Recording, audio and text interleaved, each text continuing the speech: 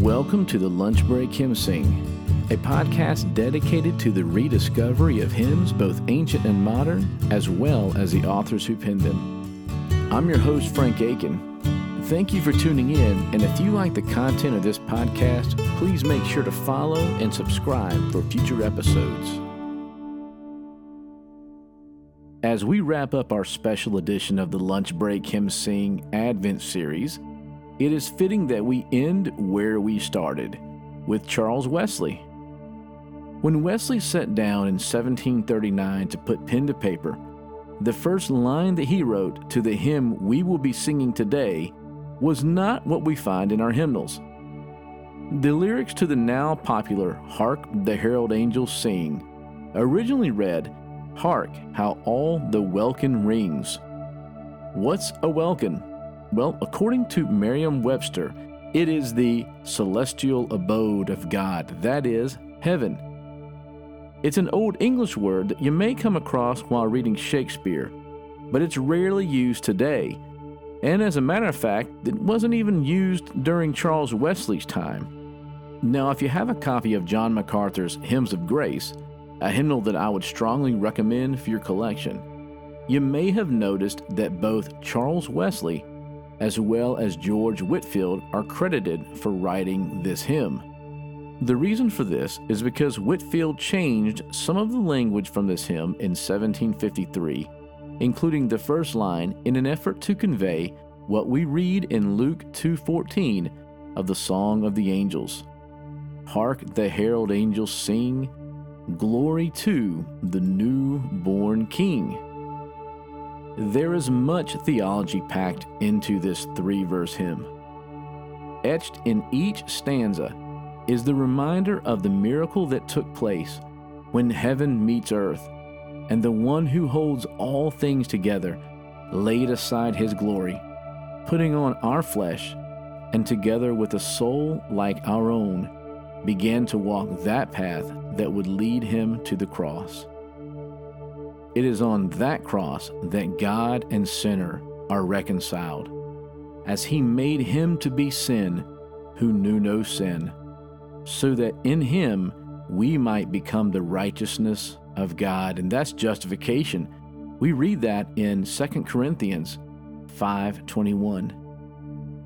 Veiled in flesh the Godhead see, hail the incarnate Deity. God becomes a man, the God-man, to suffer for us, so that we would not have to. Because he is man, he is able to save us. And because he is God, he is able to take our place as the acceptable atonement for our sins. God could not bleed. He surely could not die. But the God-man, he could and did. It is both his deity and humanity bound up in the one person of Christ that are essential for us to spend eternity with him. Mild he lays his glory by, born that man no more may die.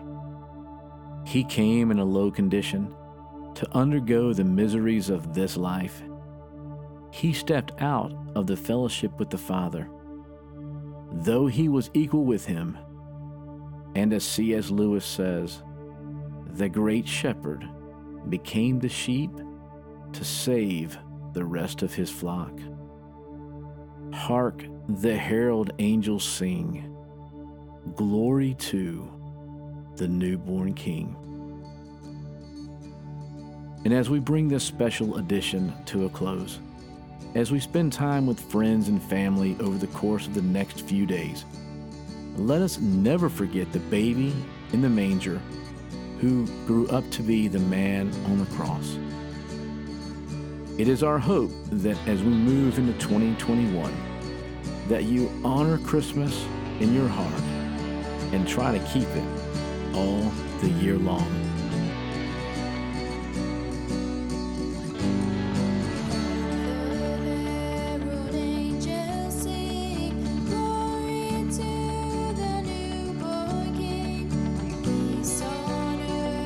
Mercy, mild, God and sin is reconciled.